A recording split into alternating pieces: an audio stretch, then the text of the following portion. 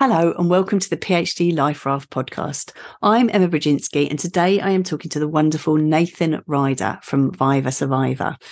We're talking about preparing for your Viva. We talk about the importance of rehearsal and imagining yourself in that Viva space. And Nathan has this brilliant suggestion of creating a limited edition Viva version of your thesis. And I get very excited about stationery. So I do hope you enjoy this episode.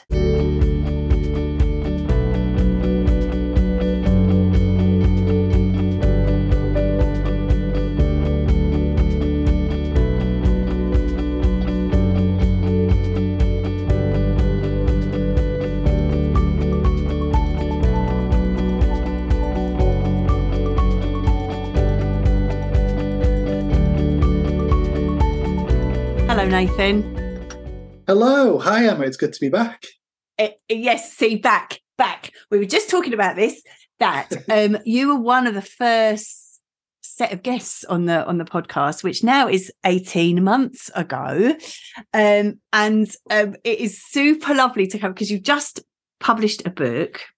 And so it was like a brilliant opportunity for you to come back and talk about that. But it is lovely to talk to you again because it was a brilliant episode. And if people haven't heard that one, they can go, I'll put the link in the show notes so they can go back and see that.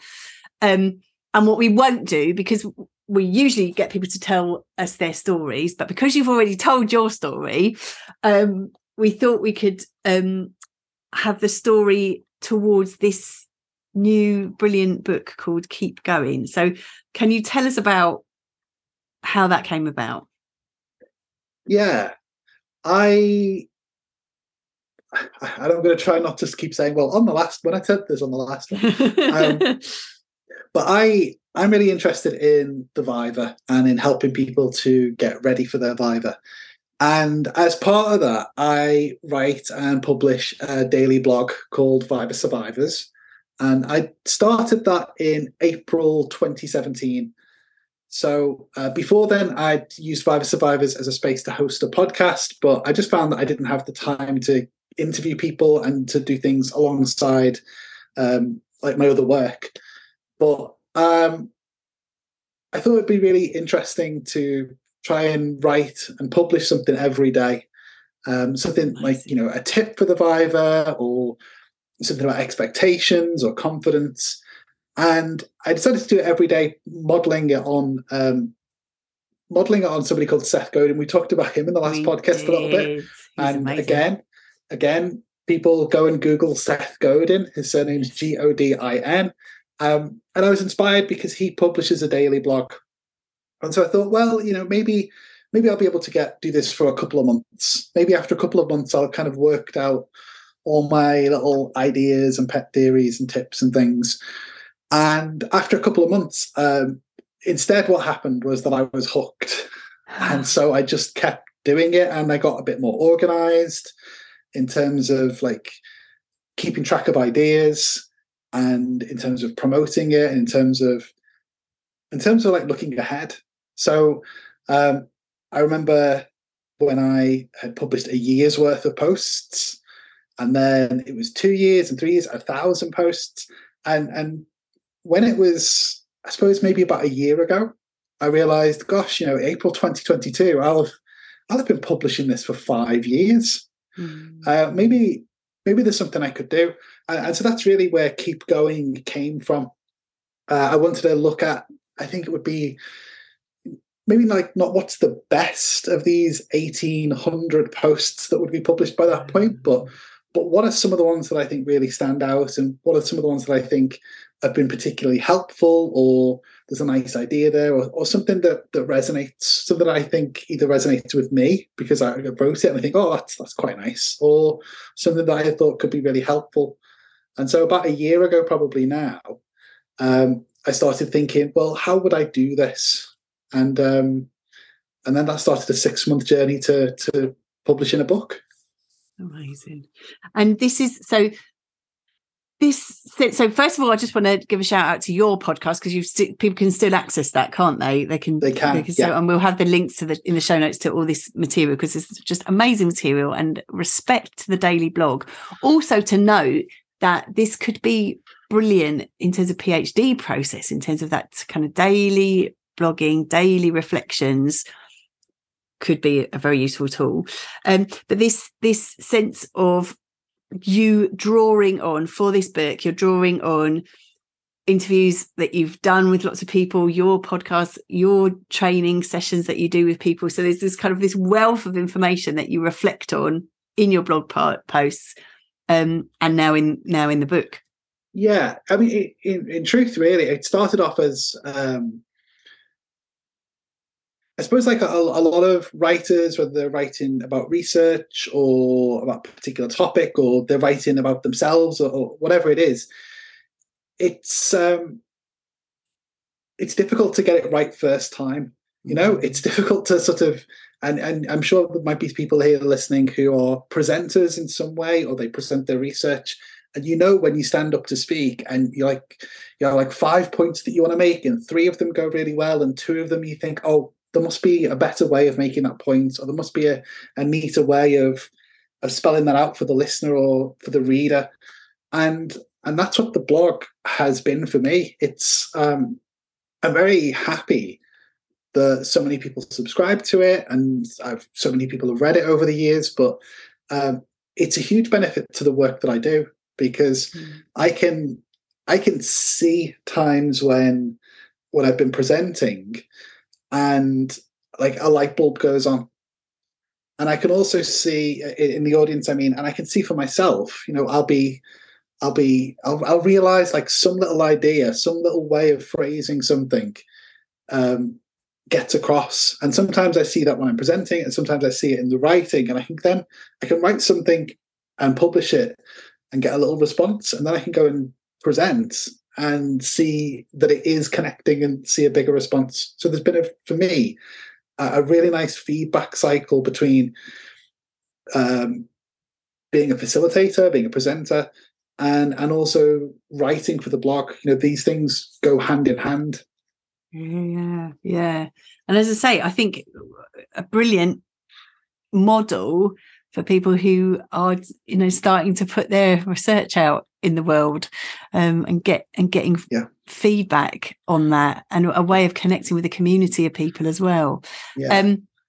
But I want to now grill you on the particular topic of getting ready for the Viva. Of course, that's within this book. There's lots and lots of information, and what I love is you give very practical information, as well as motivational information. So getting ready, preparing for the Viva, that build up to the Viva. Talk to us about that, and what's going on, how we can do that. Yeah. I think a starting point for anybody. So for anyone who's listening, maybe you've not hit submission yet, or maybe you've just hit submission, or whenever you listen to this, if your Viva's in your future, I think it's a good idea to plan your prep. And there might be people around you who say, oh, you know, submit your thesis and then just do something every day. Or maybe you have friends who've said, oh, submit your thesis and then wait until a week before and do this or that. And I know that would be well-intentioned, but I think it's a really good idea. If you know how busy you are, if you know what responsibilities you have, then just look ahead and imagine yourself doing the work a little bit.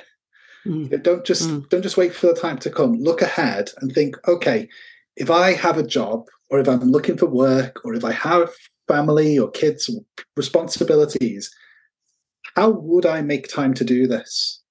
Because Viva Prep isn't like a full-time job that takes over from the other PhD stuff. It's really just a little bit of work. It really is a little bit of work that fits in around all the other stuff that you have to do. But if you already have a lot of stuff to do, it can feel a bit overwhelming to take something else on. So my suggestion would be,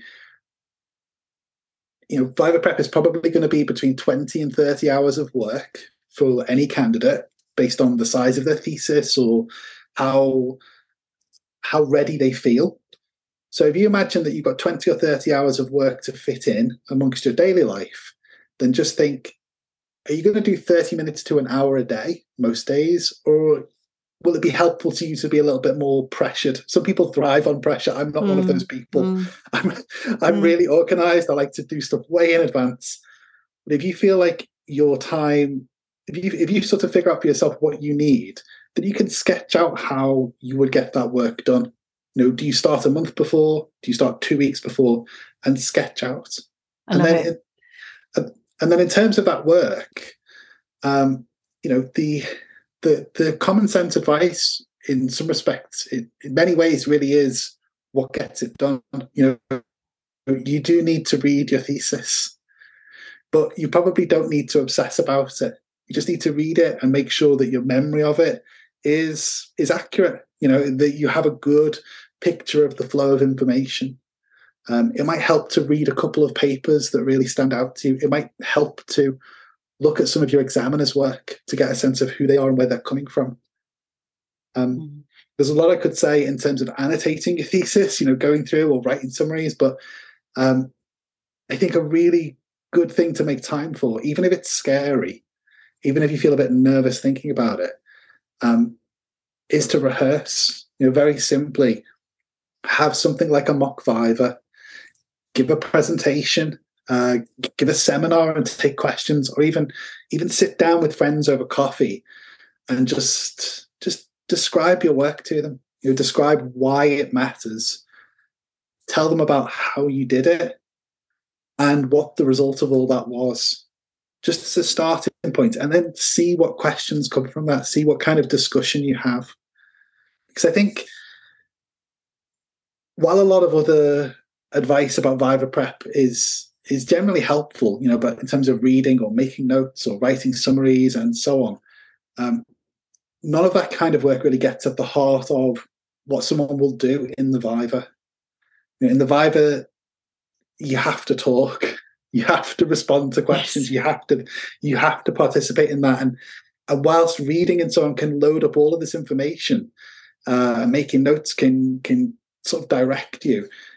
You have to have some confidence that you're going to be able to do that in the Viva. You have to have confidence you're going to be able to speak. Yes, absolutely, yes. So that you're kind of course, I'm a drama specialist, so I love this idea of rehearsing and just kind of having a kind of embodied practice ready to go, that you've actually heard yourself talk about the things and you can listen and refine as you are working that through in practice. I think that's brilliant. And I think even just what you were saying there, I think a lot of people kind of go to submission, don't they? You think about submission and then it's finished, but actually it's thinking beyond that to, the Viva and the preparation that needs. And so I love what you're saying there in terms of planning it out for yourself, realistically planning it out for yourself in terms of what else is going on in your life and how you might best function. Like you're saying, to doing a bit every day or doing it all in. Because I just thought it's even just talking about it then. I mean, I'm thinking back to the book again. So, like, I think sometimes with the PhD and with sort of submission and preparation of the Viva, sometimes people go the other direction and think like, oh, if I've done all this work, then I must be good. I must be ready. And people, I think a candidate can feel confident at submission that they've done what they're supposed to. Otherwise they wouldn't really have got that far. But the flip side of that is that the Viva is a very particular challenge. Yes. So there has to be a period of preparation. Like with the book, like I had written, by the time I was sort of editing things, I had written 1,800 posts, but then I sort of had to comb through them and figure out which ones I wanted to include, and then had to organize them in some way. And then one of the things I realized was that some of these posts were like, the point was good, but it wasn't quite right for a book. In the same way that some people, I can imagine people listening might be writing papers and then including them in their thesis and realizing, well, that works for a paper, but it doesn't work for a chapter. And in the same way, when you get to submission, you're ready, but there's a very particular challenge in the Viva. So you constantly have to keep I suppose you constantly have to keep evolving what you do, I guess. You have to sort of move between these different stages and realize that you are good. When you submit, you're good. When you get prepared, you're ready. When you get to the Viva, you're taking all that stuff with you to that particular challenge. Yes, and what I love about in the book, you give some really practical tips, like of imagining yourself in the Viva room. Like, what sort of room is it going to be, and how will you be in there? When might you need a break? Like, kind of really thinking practically through what it's going to be like to be in that Viva situation, and preparing what you might need there. But, remembering to take, there might not be anything to, anywhere to get something to eat. So take something with you. You need your water. You need to think about, if you need to put in anything in advance to say, because some people do need to eat regularly. And if you're in a 3-hour Viva, you need to think about taking comfort breaks and things. So I love that sort of very practical thing of, like you say, the Viva is a very particular kind of experience, and you want to sort of think it through in an embodied way before you get there. Yeah. And you also said, because now I'm intrigued, because you said there's lots of things I could say about annotation. Tell us about annotation and how you might annotate your thesis before you get into that Viva room. Yeah. Okay. Well, I think one of the real benefits. Let me restart that. I think there's 2 benefits to annotating your thesis. And before I get to those, let me just say, because I'm really surprised sometimes that people don't know this. Right. But you can take, and you really should take, your thesis with you to the Viva. Oh, yes. Your examiners do not expect you to have memorized 200 pages and all of that stuff. Take your thesis with you. Yeah. And that said, the thesis you take to the Viva doesn't have to be exactly the thesis that you've submitted. You can sit down with a big range of stationery and make it better for the Viva. Think of it as like a limited edition, one-of-a-kind copy that's for you. It's there to support you. Like, these 200 pages of information and questions and solutions, or insight, whatever you found is all good. But in the Viva, I think really you need to have a thesis that is easy to navigate and that also is clear, clear for the purposes that you have. So if you can do things that make your thesis, if you can make things easier to find by indexing the start of chapters or important sections, you could do that with bookmarks. You could do it with Post-it notes sticking out. That's great. It won't save a lot of time in the Viva, but it might save, let's say, a little bit of friction, a little bit of stress of thinking, where is this? Where is that? If you really need to look for something. Oh, yes. And see, I always looking for an opportunity to go stationery shopping. And like you say, this is what an opportunity, because you can, like you say, you could colour code it. If there are particular themes that are coming up, you might have the colour coding Post-it notes that you kind of go, okay, right, well, I know that theme is going to be red, and then I can, if the questions come up on there, I know that's where that theme comes up and that's where that quote is. So yes to the stationery. I love this idea about limited edition as well. How cool is that? Yeah. The other side of it is, like, so one thing is making things easier to find, but the other is, I suppose, making things easy to see at a glance. So that if you're looking at a page, if you see something underlined in red, it's probably a good idea just to limit yourself to one thing. When you're annotating your thesis, let's say you want to make typos clear, then maybe underline those in red, but only underline typos in red. So afterwards, there's no thinking, oh, is that a typo, or is that I'm emphasizing something? Right. If you want to emphasize something, use a highlighter. If you want to emphasize something, then make a little arrow to the margin where you can write a short note. But sort of be really clear and consistent when you're doing that. And I think one of the things that I hit on, I think even just in the last couple of months in the webinars that I do, was just realizing that annotation can be an open-ended sort of project. I really loved the way you were sort of, the joy that I heard that Emma was like, yes, go out and get all the stationery. Oh, yes. And that's good. And at the same time, if you sit down with just all the stationery and just start going for it, it could be a really long time, Right. Sat down annotating your thesis. Whereas I think if you make a to-do list, like what are the things you need to add to this limited edition? So maybe you need to find a way to emphasize where the typos are. Maybe you want to highlight in some way the papers or the quotes that are really useful. So that's like one column, like the things that you need to do. And then in a second column, just think of one way to do that. So typos are going to be underlined in red.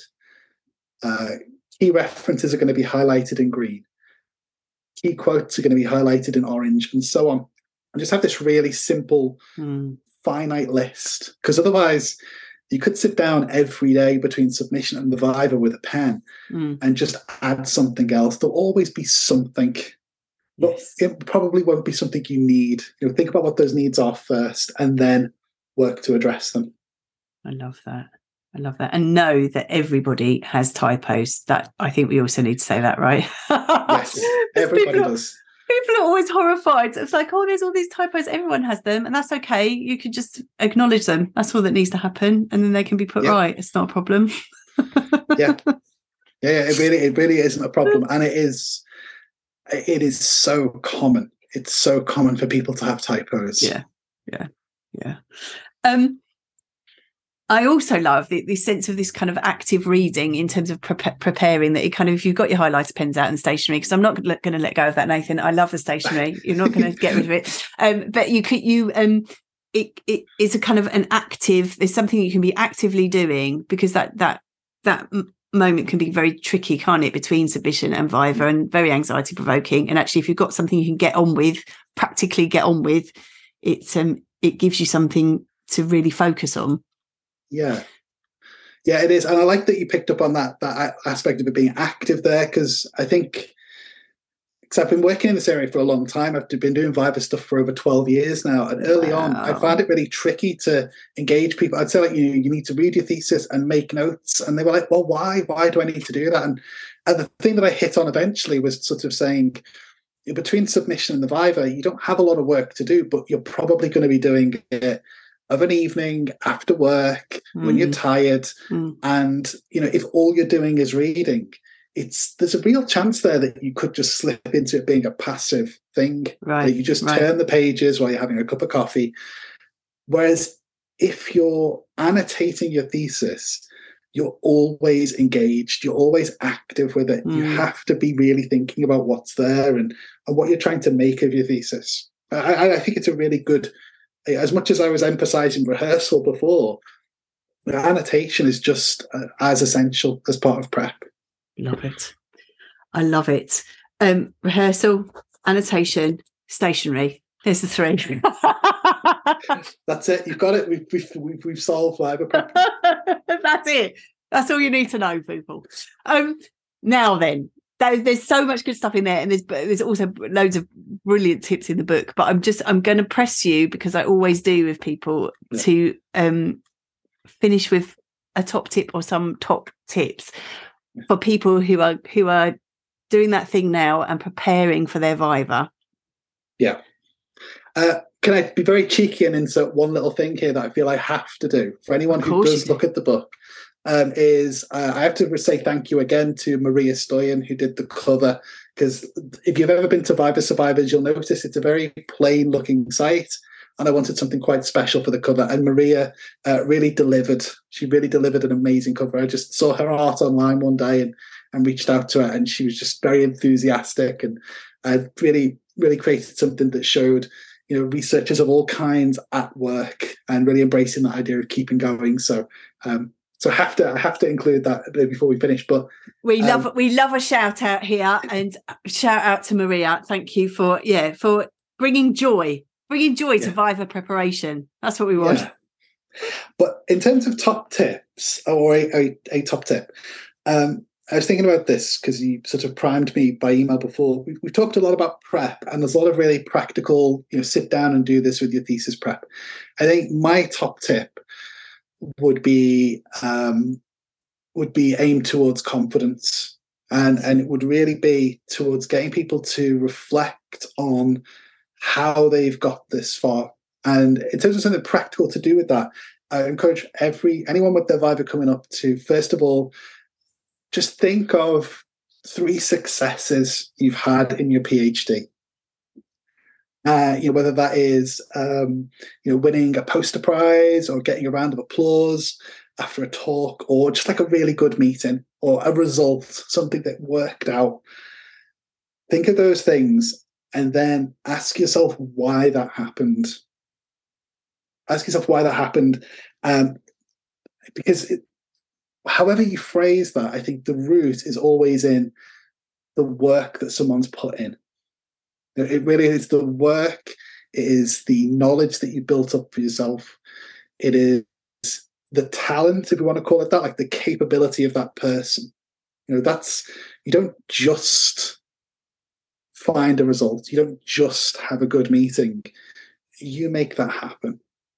Think about the contribution in your thesis. I imagine all of you, anyone who's listening with the Viva coming up, you've written a thesis and it's this many pages or this many chapters and these many good bits. Focus in on the things that make up that contribution. Whether it's part of your method, whether it's the result or the questions you ask afterwards. And then again, ask yourself why. Ask yourself why that contribution exists. And whatever words you find for that, again, it's rooted in the simple fact that you did that. You made this happen. And if you've done that, then you're going to be able to succeed in the Viva too. So gorgeous. So gorgeous. You made it happen. Amazing. Thank you so much, Nathan. Thank you for all the work that you are doing. I know it is so many people have found it useful already, and I hope more people now are finding this and will come across to you. As I say, we'll have all the details in the show notes. Thank you so much for being here today. Oh, you're welcome. Again, it was lovely to be invited back. So thanks, Emma. So now we'll see you again in 18 months' time. We'll check in again in a while. I'll see if I can write another book. Please do. Thank you so much. And thank you all for listening.